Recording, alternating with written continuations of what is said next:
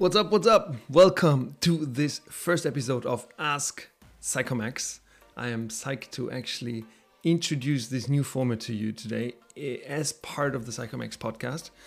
The podcast is for you, and obviously I have tremendous benefits from it because I get to talk to all these smart and charismatic people. But I do this in order to provide you with value. This podcast is so for you. Hence, and in order to actually elevate you as listeners, because there's one more coming of you, and I really highly appreciate it, and I'm flattered that, we have several thousand streams now, and it's really cool. So something's happening there. But I do this for you. So I want to provide you with value so that you get better in your science communication endeavors, if that's what you want. And you'll hear in a second as well, I will also argue that not everyone has to be a science communicator, but the ones who want to be science communicators or want to get better at it, you are really welcome to be here. Having said that, I think that there's a lot of questions, there's a lot of insecurities, there's a lot of things that maybe you people are struggling with, and I want to give you the opportunity to actually have your voices and your questions on this podcast as well. It's not a one-man show. It's actually for you, by you, And for that reason, I asked a bit around on LinkedIn, and 4 members of the audience actually responded and sent me audio files with their questions. And these are Heba, Lucas, there's Simon, and then there's Gianluigi. It's these 4 people that actually send questions. And the concept is as follows. You will hear the questions of these 4 people, and then I will answer these questions because this new format is called Ask Psychomax. And so these questions shall be answered. And if you are interested in them, then in these 4, then you will also find their social media accounts in the show notes. So if you are thinking about that they are worth following, or that the stuff that they do, is interesting to you, and they will also mostly say what they're actually doing in their day-to-day life. And and if you want that your question is also being answered here on the Psychomax show, on the podcast, then please send me a message with your audio file to julius@psychomax.com. And Psychomax, when you spell it only with 1 M. I'm not sure if it was super clever to call Psychomax with 1 M and not Psychomax with 2 M's. Because I already see that people tweet about the podcast and tweet it in a way that you would normally write Psychom with double M, but I didn't do that. I don't know if it was clever, but so if you send me an email, just write it to julius@psychomax with 1m.com, and then your question will also be on another episode of the Science Communication Accelerator podcast in some weeks. All right, then let's get this started. We start with Heba. Here we go. Hi, Julius. My name is Heba and I'm from Egypt. I'm a science communicator. I'm really enjoying your podcast, and I have a question for you. How did you choose podcast as the right format for the content you wanted to share? How can any of us choose the format? Why not YouTube or Facebook Live? What is the criteria so we can choose the right format for the content we want to develop? Thank you. Hi, Heba. Thanks for this awesome question. It's a very, very valid question. We all, when we start our science communication career, if you might call it like that, obviously we wonder, what is the best thing to do? And there's 4 different ways of how you can put out content, and that is written, that's audio, that's video, and then the 4th one is like pictures or graphics. And the question really is, what comes naturally out of you? What are you best at? You know me, I like to talk, and I'm like always out there and loud maybe sometimes, but that's why for me the best way of creating content is probably podcasting, and that's why I run this podcast and I run 2 other podcasts. So the first question that I would ask you is, what do you enjoy the most, Heba? If it is about you, do you enjoy writing? Do you enjoy podcasting, like talking? Do you enjoy making videos? Or do you enjoy making fancy, cool infographics? And then you should decide what format is the one that you feel most comfortable with. And then that is a very internal approach of you yourself. But the question is also, whom do you want to reach? And I think that question, I feel, comes up in every second or every 3rd episode that I produce for the Psychomax podcast. And that is really who's your target group? And then the question is, this target group that you have, how do they consume content? Do they like to read it? Do they like to listen to it? Do they like to watch it? Or do they like to look at graphics and photos? So you have either this approach of thinking what you feel good with and what you're good at, or to really think about what your target group is good at, or how they like to consume your content. And then the magic is to match that. And if you like writing and they like reading, that's awesome. And the same goes obviously for the other three formats. Obviously it gets a bit harder when you realize they like videos and you're not so great at videos, but I'm sure that you'll find a solution to that. And then obviously it depends a bit on where you want to share it, because if you write a text, you can post it on Facebook. You can also post it partly on Instagram. You can post a little bit of it. You can post on Twitter when you have it, for example, on a blog post that you then link on Twitter. You could also write it on LinkedIn. So there's many ways of how you can make the content available to your target group. But the question is, again, where do you think that your target group is hanging out? And if they're more business people, then you should go to LinkedIn. And if there's more teenagers, then you should go to TikTok. Well, even though writing on TikTok is maybe not that great of an idea, because it's a very visual platform. But I hope you get the concept. I'm sure you get the concept. So the question is, what format do you enjoy? What format does your target group consume? And where can you actually reach your target group? And when you've answered these questions, then I'm sure that you already have your first science communication strategy out there. Now, this is obviously only for people, single people. If you're a research organization, you should throw more pennies into the into the hat. I don't know if that's a German and English saying. In German, we say something similar. So if you're a reading organization, then I think you should provide content on all these different formats. But then you also don't really have to think about what you're good at, but you're paying people to produce something. And then I guess you should be more inclusive, because there is only so many people who read and there's so many people who love to watch videos. And if you only do one format, then you're definitely losing out on the other ones. But that can't really not be translated to single people, because it's really easy to be overwhelmed, especially when you're not doing science communication as your day-to-day full-time job. All right, Heba, I hope that helped a little bit. Let me know what you think. Okay, then we go now to the second person, and that is Lucas. Let's go. Hey Julius, this is Lucas.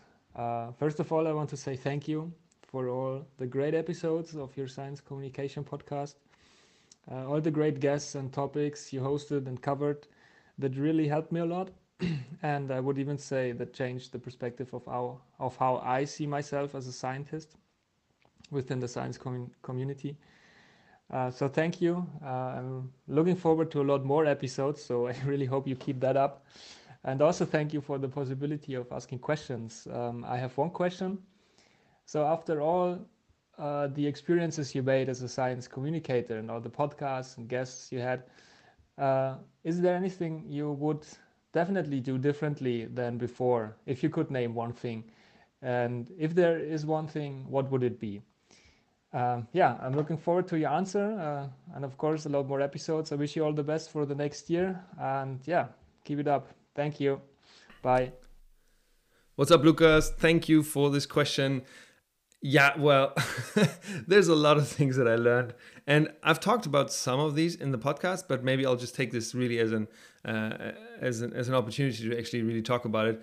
There's many things that I learned. For example, the biggest thing that probably I'm struggling with continuously is getting the expectations right.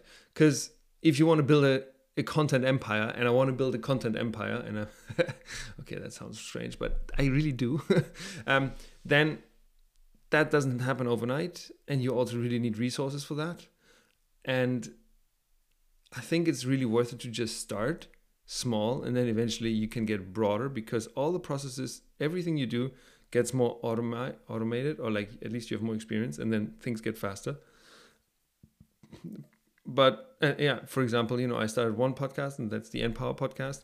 And then I started the second one, and then I started the third one, and I feel overwhelmed sometimes, because it's quite a lot. But I would have never been able to start 3 podcasts from the get-go, from the beginning, bam. it just doesn't work like that. But yet, it's really important to set your expectations right, what is possible, and also how many people do you want to reach. So now this podcast has about 4,200, 4,300 streams. And that's based on 27 episodes, I think, more or less. And that's not great when you look at, when you compare it to like these large podcasts that are done by celebrities. But on the other hand, if you could also see many more, way more smaller podcasts. So you always will find yourself somewhere in the middle. And the question is that if you manage to actually put the expectation right and say, no, not the whole world is going to listen to me, but one is better than zero. And, if you would ask me personally, I would actually do this if only 10 of you would listen to this and not several hundred people, which I feel super flattered that you actually do this, because time is the most valuable thing that we have. And you spend this time with this podcast. I'm amazed by that. Okay, I hope you learned something, but, just this gratitude, I think that's really helpful when you do such an adventure or when you do such an endeavor, because let's be real, we will not be paid for science communication, but yet I think it's really important to do it. Coming back to this point is get the expectations right. Then you will not feel burned out because you don't expect crazy things to happen, just normal and good things to happen. Yeah, what else did I learn? There's always room for improvement. My third podcast, the Antonym Energy Transition podcast, last week I recorded another episode and I really wasn't really well prepared and we didn't really match. And, it's an episode that I'm not super happy with, but also that happens. And maybe also coming back to this point of getting the expectations right, you can't expect that everything's going to be all right and every episode is going to be phenomenal. It's not going to be the same. It's not going to be the case. But not judging yourself, I think, is really worth it. Is really good. Is really important. To expect that there will be mistakes and that to expect that you will screw up sometimes, it's just a good attitude if that works out. Because if you go into media production, if you go into content creation, however you might call it, you will fail, and I'm failing in front of you quite often, or at least not failing maybe, but like it's not perfect. But maybe we should put out a hashtag, say happy to fail or happy to fail in front of you. That would probably release a bit of pressure, and I think that is it's good. Be self-aware what kind of content you want to create, but also be really just happy and have gratitude of that we're living on this planet and you get to produce these kind of content. Yeah. All right, Lucas, that's it for your question. Let me know what you think. And now we go to Simon. Simon, let's go. Hi Julius, my name is Simon and I'm a PhD student in physics at Leibniz University, Hanover. I investigate the spontaneous emission dynamics of rare earth doped nanomaterials and aim to optimize them and their optical properties. Some time ago I was convinced by a former colleague who's also a science communicator to post about my research on LinkedIn.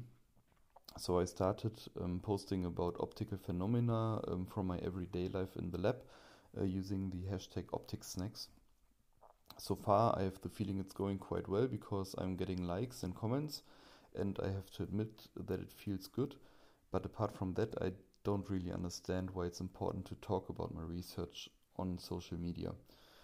I don't understand why the world needs to know what I'm doing or what I'm working on. And I also do not understand how it could benefit my career to do so. I'm more concerned that the risks of doing science communication are much higher than the potential benefits. Hey Simon, thanks for that question. First of all, I want to really congratulate you to actually get started. Which is amazing because there's so many people out there, and I have friends and like I hear about it all the time, like of people that don't want to get started because we are afraid of being judged by others, and we don't want to be exposed. We don't want to expose ourselves because there might be people who give us funky comments, and that's super understandable, and we are all vulnerable, and I also have that part, but you just didn't care and you just started, and so that's really cool. So congratulations that it's just that you just made it happen, and you actually found a cool name these snacks, that's like amazing. So like, I don't know if you had some support, but this is already really good marketing. So that's really cool.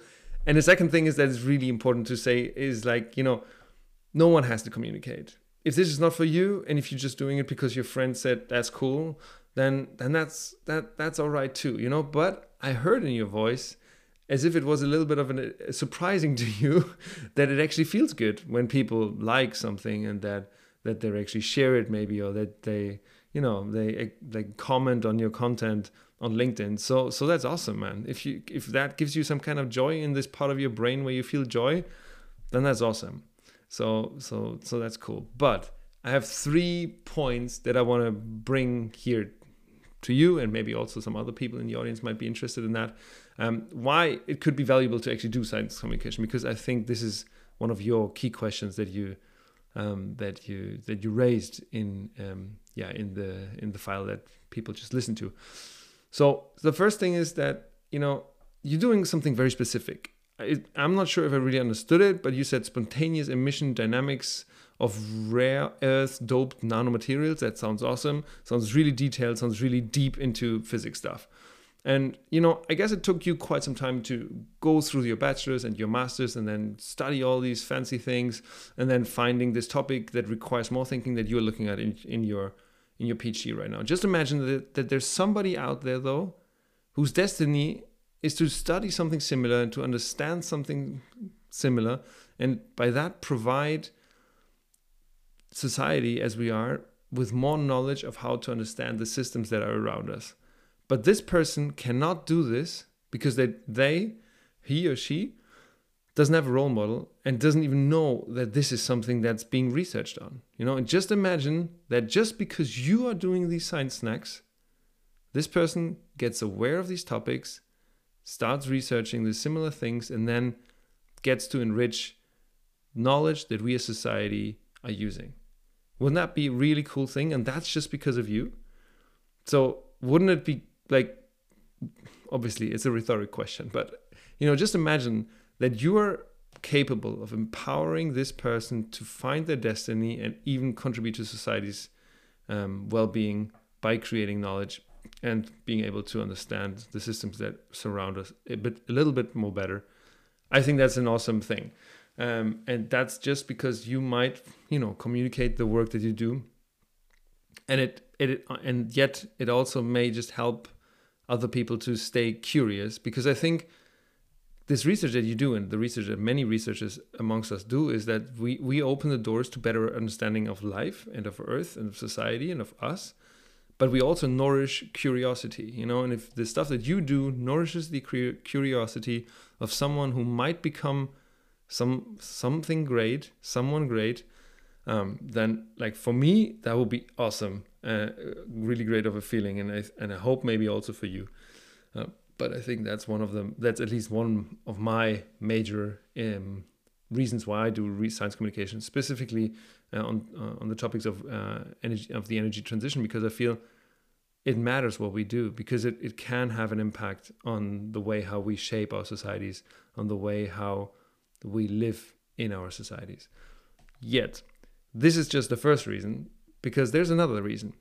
And I think this other reason might be maybe more catchy on a personal basis, because when you do these science communication snacks, these science snacks that you're doing, then what you're actually also doing is not just communicating really the content and the information and the things that people might learn, but what you also do is actually building a personal brand.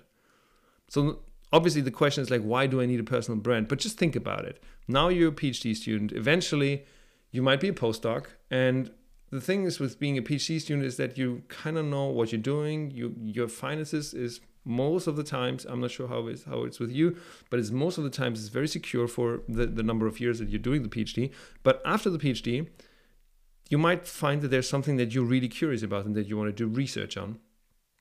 But you can't, because there's no financing. So what you need is good collaborators and you need money. And you get this money by finding good collaborators and writing good research proposals, and then actually doing the stuff that you think is valid and important and necessary to be studied. And what you do when you put out these science communication snacks is that you're building your personal brand and people are aware of you. So they might actually ask you to be on their consortiums. And when you ask them, then they realize who you are and they're like, oh yeah, that's cool. You know, you could maybe compare it a little bit with a knife that goes through butter. I know this analogy doesn't really work, but just imagine it, you know, and just imagine that the butter just comes out of the fridge and the knife is cold. And then the butter is, like then when you want to cut the butter, it's really hard, and you have to, you know, if you translate that to our research life, you have to call someone 20 times, and no one gives don't really cares. But just imagine that this butter does not come out of the fridge because it's warmed up, and that's what you're doing when you're building a personal brand, because you come into the brain of people again and again and again, and like that you could say that you're warming up the butter, and then imagine the knife that cuts through the butter. And that's the same thing with the personal brand, because you don't have to tell people what you're about because they already know you. They don't only know you, they also have built a relationship with you. And then the ones that like you, they are way more easier to convince to actually participate in writing a research proposal, and maybe even getting the money, and maybe working with you, maybe even working for you. So next to this curiosity and empowering other parts of society to make a good living on Earth, I think the second argument is really key, because you building a personal brand when you do that, and that makes other stuff way easier. And the third point that I want to raise here is that it seemed in your question that you actually there's part of you that kind of like it when there's getting some likes and some comments, and that's very, very normal. It's very natural. Like, I have that all the time. And I'm not it doesn't mean that we are driven by that, or we just do it because we're like, we want the attention. No, but it feels good when people think it's relevant what we're doing and interact with us. So even if the first two reasons don't really resonate with you, and that's fine, maybe the third one does, and that's just that it gives you joy, and that this attention gives you joy, and that's fine too. And then, so that could be a good reason. So, and then the last one is that, you said, I don't really know if I really want to share that stuff because it might be detrimental to my career. But the thing is that society they don't really care about details. They care about what you're doing. They care about how that might, like, how fancy and curious and like what's going on. But what they also really care is how does that make their life better, or they just want to, brag about something that they know in front of their friends. So it's not really that you have to go through all the details and all the processes, but just, talk about the stuff that you do and what implications that could have for other people on the planet, and how you can actually make them more curious. I think curiosity really is key here. So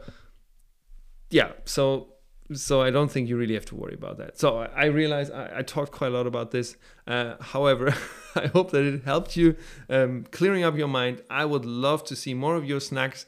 But on the other hand, if you don't like to do it, that's fine too, because, science communication should never be a must, but should always be a want. And so I wish you all the best to get the right decision in place, and let me know if I may support you on the way. And that also obviously goes to Lucas and to Heba. But now we come to our fourth guest on the Ask Psychomex show, and that is Gianluigi. Let's kick it off, Gianluigi. Hello, my name is Gianluigi, and I have a question for Julius. Would you consider a podcast that is not necessarily related to science research still a valuable piece of science communication? For instance, a podcast that still talks about science, but highlights and celebrates more the history, milestones of it, and its representation in STEM community? Thank you. What's up, Gianluigi? Thanks for your question for Ask Psychomex.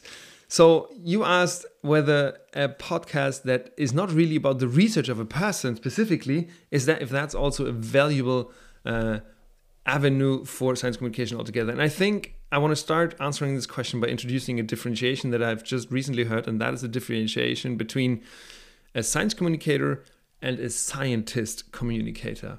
A science communicator talks and makes knowledge available about topics that he or she has not done research about. And a scientist communicator is a researcher that really particularly talks about her or his specific research. And what you're suggesting here, this podcast that, how did you say it? That highlights and celebrates the milestone of science. That's a beautiful thing to do. And I think it totally connects and it totally fits into this science communicator concept. And it doesn't need to be your stuff. It doesn't need to be your words and your research outputs and your results all the time. If you find scientific topics that you think are important and that you think that society could take advantage of, then just do a podcast about that. And it doesn't really matter what I think about it, because I think it in itself is a valuable avenue for giving society the opportunity to actually learn and to develop themselves. So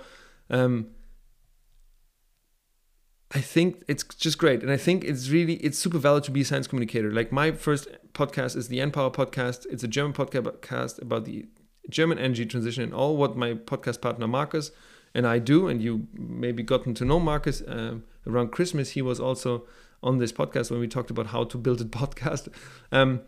So all what we do is we ask other people for their research. And now in my third podcast, which is the Energy Transition podcast, I do the same. So I'm also just in the science communication game and not in the scientist communication game. Yes, I do sometimes post about the stuff that I do research on myself and make videos about it, and then I would be a scientist communicator. But it doesn't matter. If you feel comfortable as a science communicator, or if you feel comfortable as a scientist communicator, for example, as Simon is, both is fine. And so, Gianluigi, if you plan that podcast, and then please go ahead and let me know about it, and I'm going to like it on LinkedIn and Twitter and Instagram and wherever, and just to so that you don't only highlight and celebrate the milestones of science, but that I highlight and celebrate your effort and your production and your output and your project. Yeah. Cool, everyone. So these were the 4 questions for today's episode of this Ask SciCommX episode within the SciCommX podcast. If you are interested to also get your questions, your science communication related questions answered here, please send me an email to julius@scicommx.com. Obviously, SciCommX with 1 M. And I have the feeling I have to repeat this all my life that I'm gonna run this podcast. But anyway, if you want to do that, please don't hesitate, send it to me, and then in the next weeks you also be on the show. And up until then, I would be super flattered if you let one friend or one colleague know about this podcast. And if you would, interact with me on Twitter or on LinkedIn, I would be also super flattered. You find my contacts in the podcast show notes. That's it for today. Have a good week, and looking forward to have you tuning in for the next episode as well. Take care. Bye-bye.